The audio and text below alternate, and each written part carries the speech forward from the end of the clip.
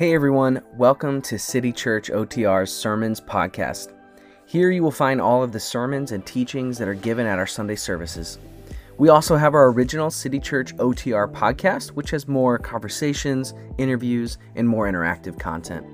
As always, we would love to meet you. Check out our Instagram to see what we're doing this week, and our website, citychurchotr.com, to meet one of our pastors. Enjoy. Well, good morning. It's an honor to be with you. My name is Dwight Young, if you've not met me before. Normally what I'm doing is running a ministry called Block Ministries in Price Hill for the last 25 years, so we're honored to be a part of you guys here today. If we could start with prayer, I'd appreciate it if you'll bow with me. Father, we come together to ask your sanctification on this room, that you would set it apart today, those people that are here, myself, the word, that you would sanctify that, Lord, set it apart for your will, that the Holy Spirit would be present and doing his work among us today, and that the devil have no part of this conversation. So, Lord, we ask your blessing, that your hand and your presence be here, and that we honor you with what we say and what we do and how we build into each other. In Jesus' name, amen. If you'll let me, I'd like to start by reading a liturgy this morning about the hours of daybreak. So if you can just let this kind of wash over you. O children of the living God, what is your Father's greatest desire for you this day? That we should love our eternal King with all our hearts, all our souls, all our minds, and with all our strength. How would you show this love? By remembering him at all times, by cultivating thankfulness for his many blessings and trusting his good providence. For the meeting of our needs, by loving all those whose lives intersect our own, by choosing to serve rather than to be served, to be wounded rather than to wound, and by bearing patiently with the failings of others, extending the same kindness, mercy, and compassion that God in Christ has so graciously offered us. We would also love him by serving with faithfulness and due passion in our various vocations, by delighting in all things he has created for our benefit and pleasure, and by caring well for all he is giving us to steward. O children of the living God, you would do well to practice your love in these ways today. Well, as we begin this morning, we're in Acts end of 18. Chris asked me to pick up there, and then the rest of chapter 19. We're not going to do that, all right? I can't do that to you, or I won't do that to you. I am going to pick out a couple things I really feel like the Lord was giving me to give to you, so we'll do that together today. So as we do that, if you want to look in your Bibles, look up on your phones, whatever, start at the end of chapter 18. We'll get there in just a minute, verse 26. Several years ago, and I won't say how many because it gives away my age, but a long time ago in Louisville, Kentucky, I was doing some seminary work, and I started working in a small church in the inner city. Some of my first inner city work was in Louisville, Kentucky, and that is how you pronounce it, by the way. I am from Kentucky, central Kentucky, so I grew up there. We didn't know Louisville was actually a part of Kentucky until I moved there. We thought it was a part of Indiana, so it's just part of how that works. But going there, I got to be a part of a small church called Clifton Heights Christian Church. It was on a dead-end street, if that tells you anything. They thought that the road was going to be developed, and it never was. So this little church sat on the end of this dead end, and they were some wonderful, wonderful people, about 60 folks. And we were asked to do youth ministry there, so we started doing youth ministry, and the neighborhood had changed a lot. So it used to be all white, now it was mixed and all kind of crazy. It used to be middle class, now it was poor. Just hard time in the 80s and late 80s and 90s. And so we started working in the neighborhood, in the apartments, in the low-income area, and I just fell in love with these kids, and they fell in love with us. And we started doing this thing on Wednesday night. Now, if you don't remember, back in the day, we had Sunday morning, Sunday night service, and Wednesday night service. I'm glad we don't do those anymore, but that's how we used to do that. On Wednesday night, we had a fellowship meal, which was good. Everybody brought food. We had all this food, but everybody came for food, and then we had Bible study. My job was to do youth ministry and to really try to get these kids in the church. They'd never been in the church. So on Wednesday nights, we started bringing all these kids to church. We had this thing called, we built this clubhouse outside. So we would have 50, 60 kids from the neighborhood, and all of a sudden, I invited them to the dinner. if you can imagine, just imagine you had 6 big cookies and 100 kids, what that looks like after they get done with those 6 cookies. Well, I turned those 60 kids loose on that dinner, and before we could even say the prayer, they had hit the dessert table, and it was gone. I mean, 3-4 weeks in a row, I couldn't help it. I just didn't know how to control those. They were hungry. They'd never seen that much food at once, and when we turned them loose in there, they were crazy. We had this lady, her name was Minner. I don't know what that means. That was just her nickname. She was an older lady, probably late 70s. She was in World War II and drove an ambulance, if that tells you anything about this lady. A tough woman. From Georgia, had a great Southern accent, a wonderful, wonderful lady, but didn't come across that way. So she's handling all the food, and she starts yelling at all the kids. I mean, screaming, "Get out of here. What are you doing? You can't touch that. It's not time. We haven't even prayed yet." You know, all the stuff you're supposed to say to kids. And then she fixed her eyes on me, and I knew I was in trouble. She was about my height. I mean, she wasn't a small lady. She was 6'1", drove an ambulance in World War II. Really, that's all I need to tell you. And here she came, oh boy. There was no place to hide. So I apologized. I confessed it was all my fault. I told her I'm sorry. I don't know what to do with 60 kids when I turn them loose on the dessert table. She goes, "Well, you need to do something." I said, my phrase was, I didn't know I should have said this, but it was the smartest thing I've ever said. I said, "Why don't you help me?" And she says, "I have no idea how to help you, but if you need help, I'll help you." So for the next 2.5 years, Minner, myself, my wife Stephanie, a couple other people did nothing but work with those neighborhood kids. That white church of 60 people to this day, 20-some years later, is a fully mixed, unbelievable, fun, healthy church to go to. Still small, still on a dead-end street, but the neighborhood has become the church. And Minner was a huge part of that. That lady helped me run everything we did. Anybody ever done a lock-in? Those are of the devil, first of all. That means you lock a bunch of people kids in a building all night and stay up all night. Whose idea was that, right? Okay. We did those. I was much younger then, but she was not. I mean, she was almost 80 years old, and she would come to those lock-ins and spend the night with me and those kids. And I was terrified to get out of my bed, and so was every kid in the building, because she gave us the speech at 11 o'clock. If anybody gets up, I will find you. And I'm saying, I'm not getting up. I mean, kids, I got to go to the bathroom, do it now, because you're not getting up. So she was with me for 2.5 years. About 20 years, before she passed away, we would go back and do homecoming events. You know, you would celebrate every year of the church. So a long time after that, we went back, and she was nearing 92 years old. And we had a homecoming event. I spoke at the church, and we asked everybody, "What is your best memory growing up in this congregation?" And Minner stood up, and she said, "My whole life, I've served the Lord. The best 2.5 years of my life in ministry were working with those kids." She had no idea what she was doing, and neither did I, all right? But she was one thing. She was obedient to the Lord. So today we're going to kind of look at, what does that mean for you to be obedient? What does it mean for me to be obedient? And sometimes we have no idea what we're doing, and that's all right. It's just showing up and saying, "God, here are my hands and my feet. Here's my voice. If I need to yell at kids, whatever the case may be, let me be obedient." So let's look in Acts chapter 18, verse 26. We're going to start with a guy named Apollos. Apollos was a guy that was from a place called Alexandria, Egypt. And I'm just going to read this one verse. "He began to speak out boldly." This is verse 26, chapter 18.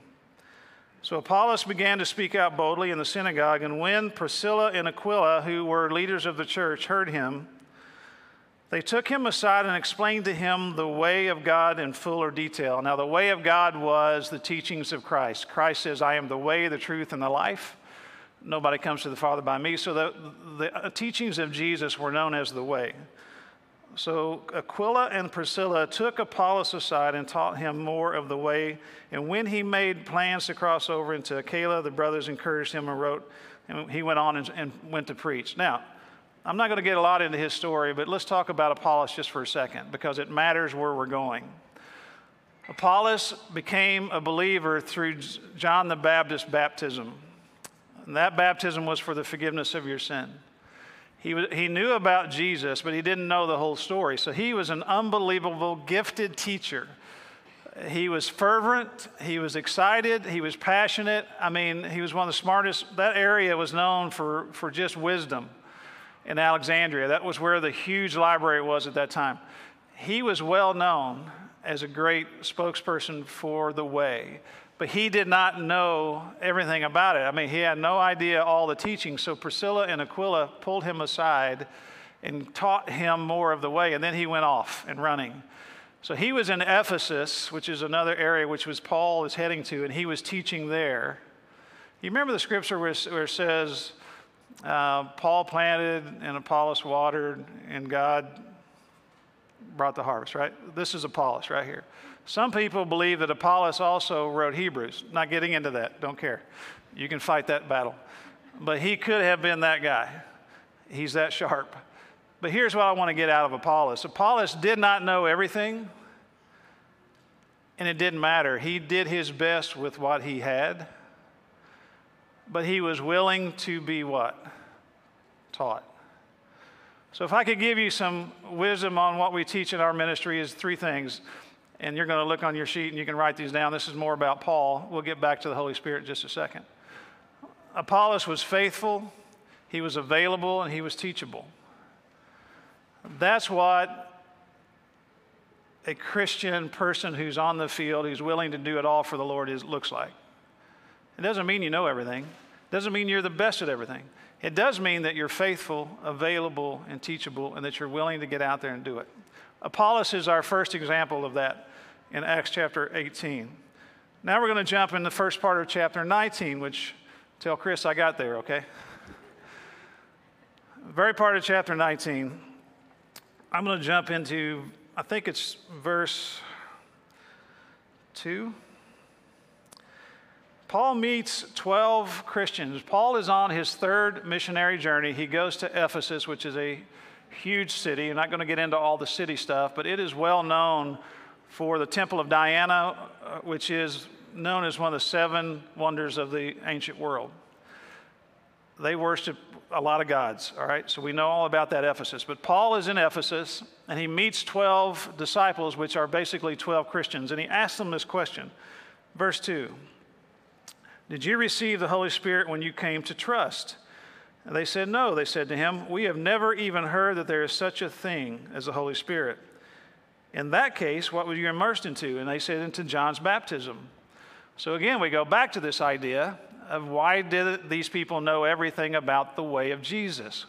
Well, the church had just started. So a lot of the teaching had not filtered into all the community yet. Who do you think taught those 12 disciples?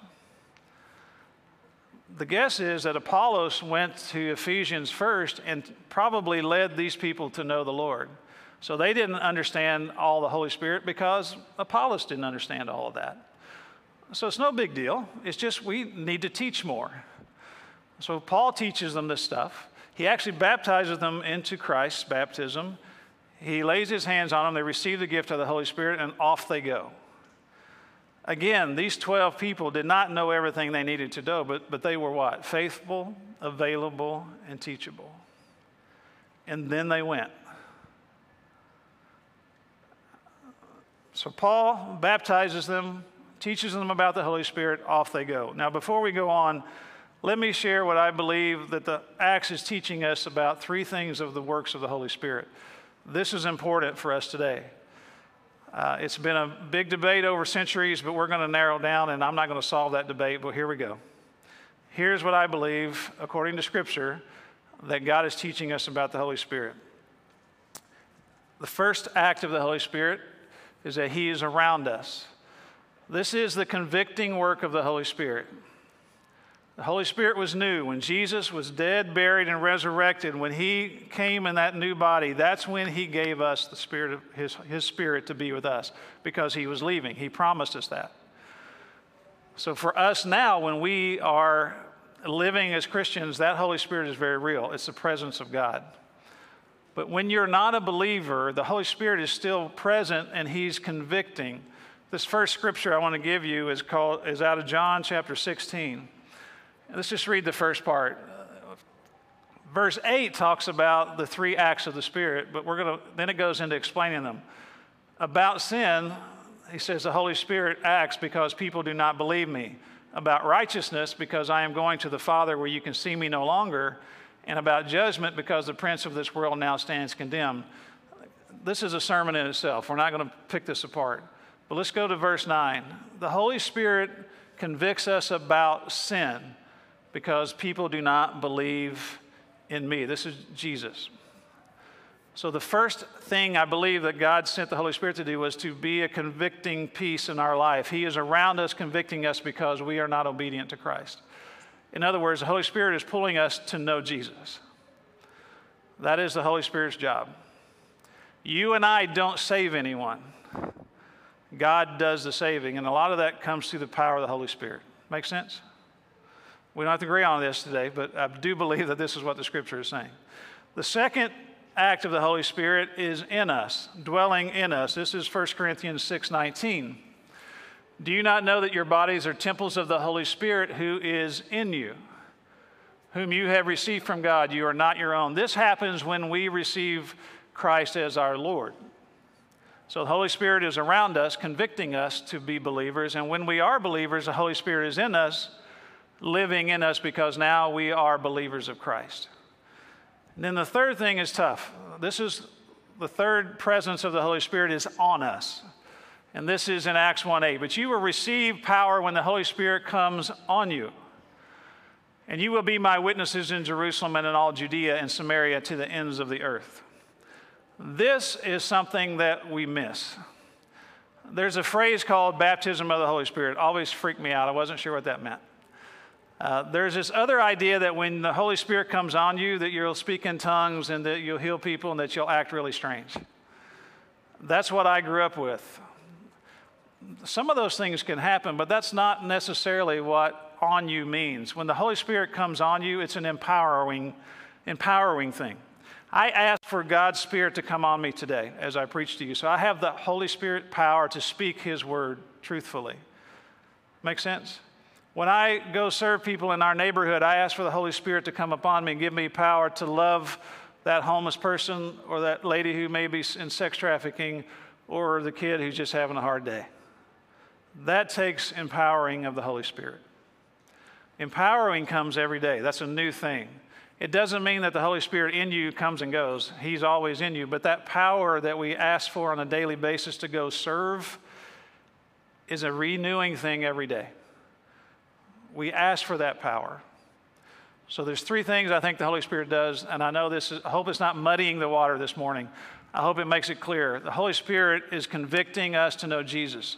Once we know Jesus, He lives in us. It is the power of God in you. And then daily we ask for that power to come upon us so that we can go out and do the work. Make sense? And this is what Paul is teaching the disciples at this time, and this is what Paul is preaching. He is in Ephesus for almost 3 years. There are churches just starting out of his teaching in Ephesus. There are places he never goes that churches start because they come and listen to him in Ephesus. They accept Christ as Lord, and they go out and they start churches. It's a pretty cool thing that the Holy Spirit is doing. As we look at all these things, I want to ask you one thing. Apollos, think about Apollos. There was something he did not have. He didn't have all the teaching. There was something these 12 disciples that Paul met did not have. Something was missing. My question to you today, for you, what am I missing? Some of us are missing the fact that we don't have Jesus living in us because we haven't accepted Christ yet. Some of us are missing the power of the Holy Spirit. That's a big deal for a believer. If we're not living that out every day and asking the Holy Spirit to live through us every day, we lose out on the power of the Spirit. We're missing that. Some of us are simply missing the willingness to be faithful, available, and teachable. We're missing that, and that does stop the work of the kingdom.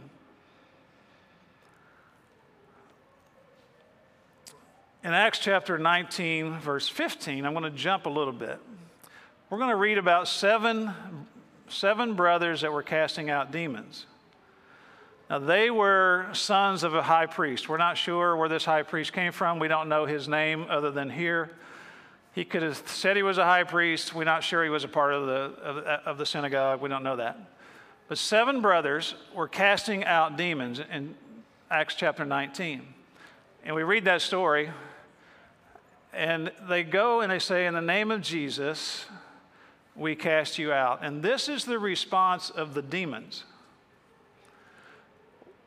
Jesus I know, Paul I know, but you, I don't know. Now, if you ever get a demon respond to you that way, this is a good time to leave the room. That's all I'm saying to you. Because what's about to happen is not good. That demon, that person they went in, one guy, one man, the scripture says one guy that had this demon in him leaped on the other 7. They were beaten, they were bloody, and they were naked when they ran out of the house. Now, that's not a demon you want to mess with. But they do exist. Jesus I know, Paul I know, but you I don't know. Here's the question I have for you. Does the devil know your name? If not, what is missing? What was missing from these 7 brothers is that they were not believers. They did not have Jesus Christ in their life. They did not have the indwelling of the Holy Spirit, therefore not the power of the Holy Spirit. They simply understood what Paul was doing and said, that's pretty cool. If he can cast out demons in the name of Jesus, we'll just use the name of Jesus. But that's not how it works. There has to be that indwelling of the Holy Spirit and the power of the Holy Spirit. That's why I gave you that earlier. Just to use the name of Jesus does not work. It's not a secret potion. I was on a bus giving a tour in the middle of Price Hill a few years ago. There's about 20 folks on there, businessmen and women, never had been in Price Hill before. We're driving down McPherson Avenue. If you don't know where that is, there's a Kroger right in the middle of our neighborhood. That particular day, we were doing a funeral for a young man that was shot and killed earlier that week. Now, we host a lot of funerals over the years because nobody wants to touch those. And there's a good reason why people don't want to touch those funerals. They're mayhem. We have a building that holds, our church building holds 300 plus people. At that funeral, we would have 600 to 700 people show up. Yeah, and most of those are 16, 17, 18 to 25-year-old young men and women.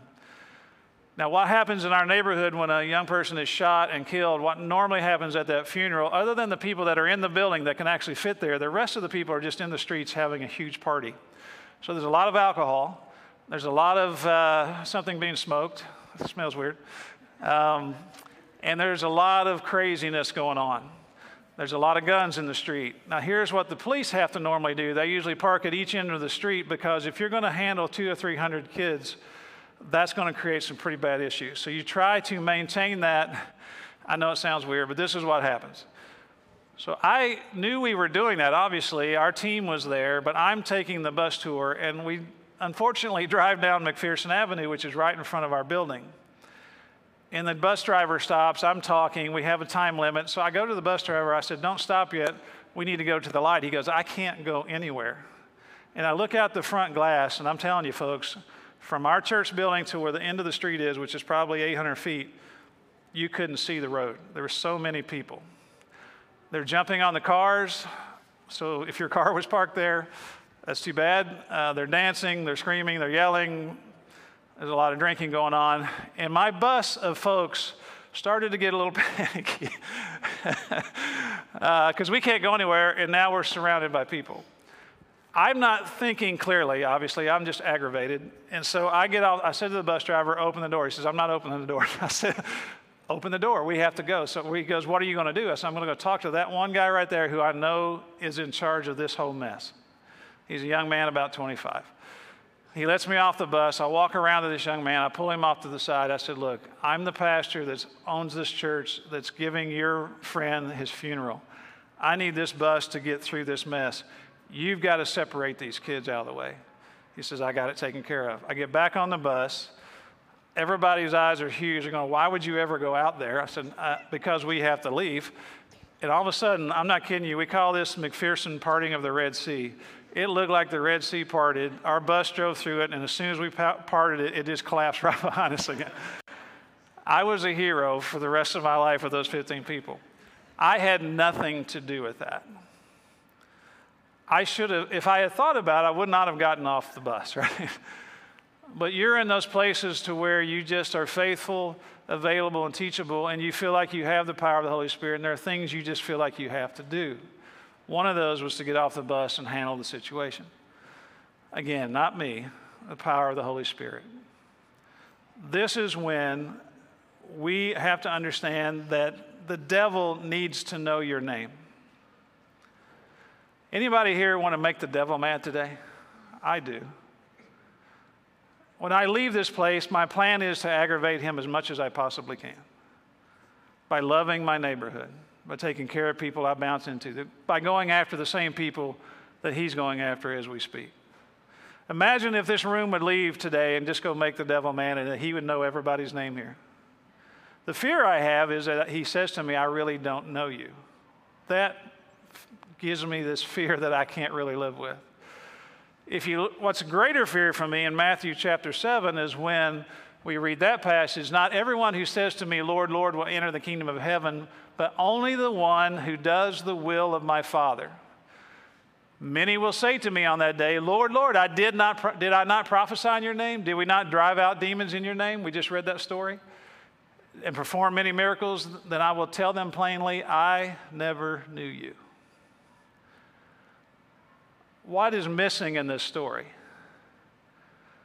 We may do a lot in the name of Jesus, but are we really belonging to Jesus? Are we believers that give our life to Christ, have the indwelling of the Holy Spirit, go out of this building today, live our life to make a difference, and ask for the power of the Holy Spirit, be faithful, available, teachable, and let the devil know who our name is? I want Jesus to know me first, and then I want the devil to be very aware of what my name is. Now I want to jump back to Paul, and we're almost done. In chapter 19, verse 11, Paul starts doing some crazy stuff. But here's the phrase I need you to get. Does it say Paul did extraordinary things? No. This is how the scripture lays this out. God did extraordinary miracles through Paul, through Eric, through Susan, through Sandy, through Caitlin. That's how this works, through Dwight. God does this. We show up and be faithful, available, and teachable. What's missing out of the movement of the church today are those three things. People who are faithful, available, and teachable. People who say, I don't know how to take care of those kids, but I'll just show up and help you. People who say, I don't know what to do when I get off the bus, but I'm just going to go. People who say, I don't know what to do with that family, but I'm just going to go love them and put my arms around them and be with them. That's what's wrong with the church today. We're not willing just to go. Doesn't have to be a program. Just go. Paul is healing people like crazy. The scripture, you can read this yourself. The scripture even says he wore this headband, it was sweaty and all that stuff. He would say he threw that off. If that touched anybody, the scripture said that would heal them.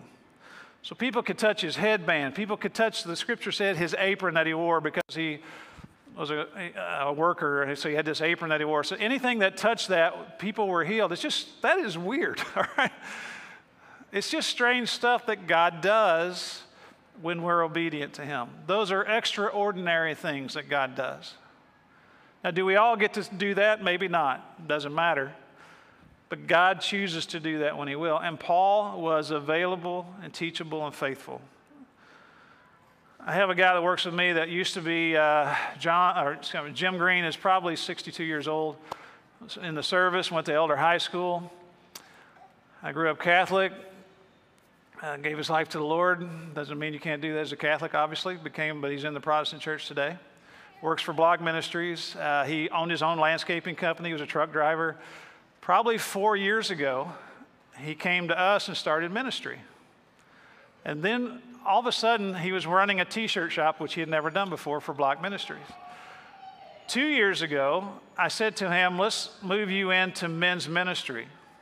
So 2 years ago, Jim, who's now 60, moved a career change into men's ministry for Blog Ministries. So all he does right now is go to the prisons every day, works with guys coming out of jail. We have 2 residential houses he's the pastor of. He does CR, which is recovery every Monday night, leads small groups, you name it. Never thought this would be his journey. You want to meet somebody who's faithful, available, and teachable, let me introduce you to Jim Green. He talks a long time, so that's why I did not bring him with me today. I'd have never been done in 3 minutes. We have a young man named Daquan that we've been working with, and Andy and my daughter and our whole family in Price Hill since he was probably 9 years old. He was smaller than he should have been. He had a big mouth, bigger than he should have had. And we knew he was going to be trouble, but we loved that kid every day of his life.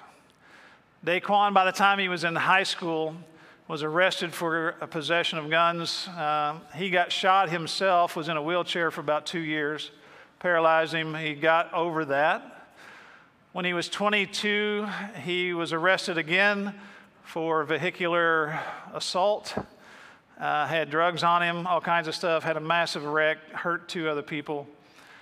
In January this year, he was in jail. Jim goes to visit Daquan, had no idea who he was. He told Daquan, I'd like to talk to you, and Daquan said, I don't really want to talk to you. He goes, well, I'm with Block, and that changed everything. Daquan said, oh, if you're with Block, then I'll talk with you. By February, Daquan had given his life to the Lord by talking to Jim across this window about Jesus, and he says, I want to be a Christian. So as we sit today, he's still in jail, but Daquan is a believer with his life turned around. He got a lot of stuff to do with consequences in his life, but it took 15 years of somebody planting a seed, somebody watering a seed, and big old Jim getting to go harvest the seed.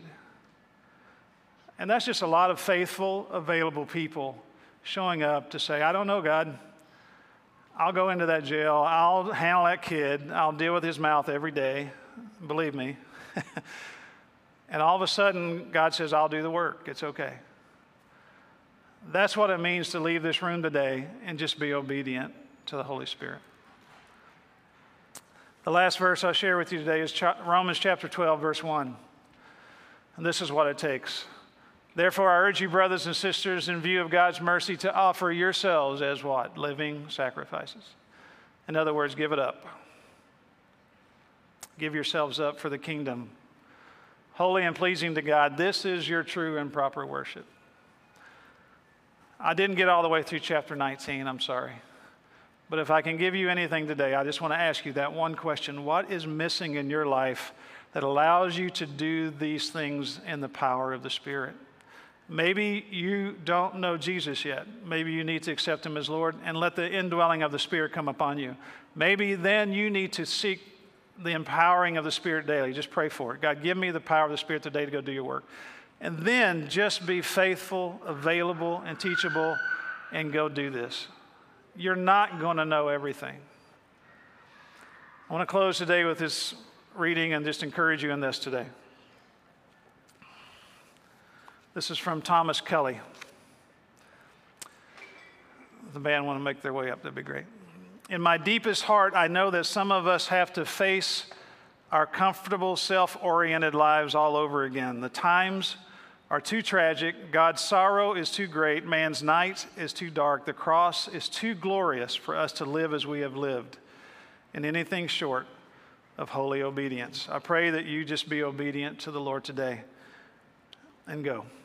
Let's pray together. Father, we are grateful for this opportunity to be together. May the Holy Spirit convict us today to be obedient to the Word of God and just be present. Use us, bless us. May this church, Lord, be a force in this neighborhood as it walks out the doors today. To you be all glory, honor, and praise, for this is your work and your story. In Jesus' name, amen.